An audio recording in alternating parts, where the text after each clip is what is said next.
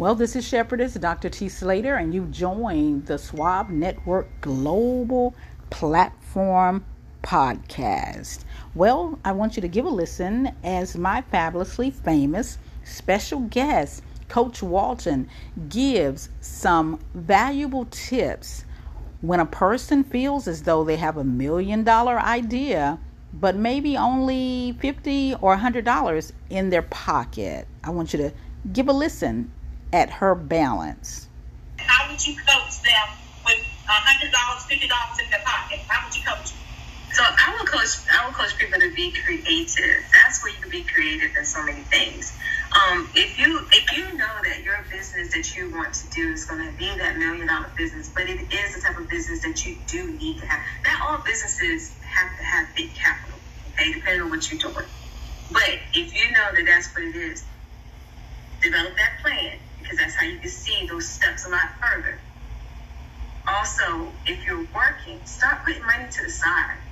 Just start putting money to the side, because at the end of the day, until you get money coming in from anywhere, capital, whatever, you do have to fund your business. So start putting money to the side.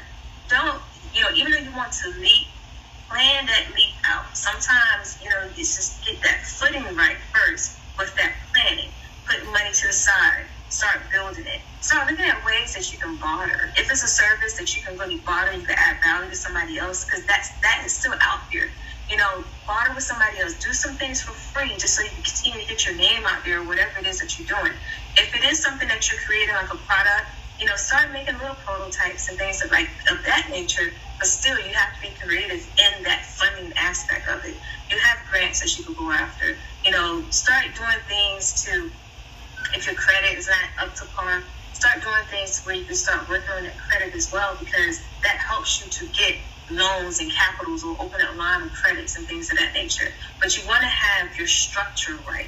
So during those times before you really leap out, plan that leap. It's almost like you're going to, leap out with a string attached. But, at that point, the string is going to break, and it's going to put you in position where you need to go. You're going to fly the rest of the way, right?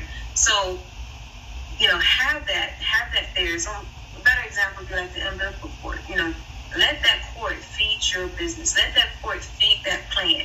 Start just taking all that time in that moment when you don't have it and you're not ready to really leap because of the money.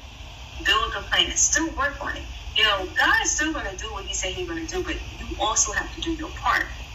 Well, this is Shepherdess Dr. T. Slater. Remember, the woman of God just said that we have to do our part in order to be successful.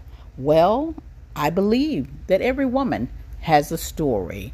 And until the next time, I don't want you to be afraid to let the world smell you.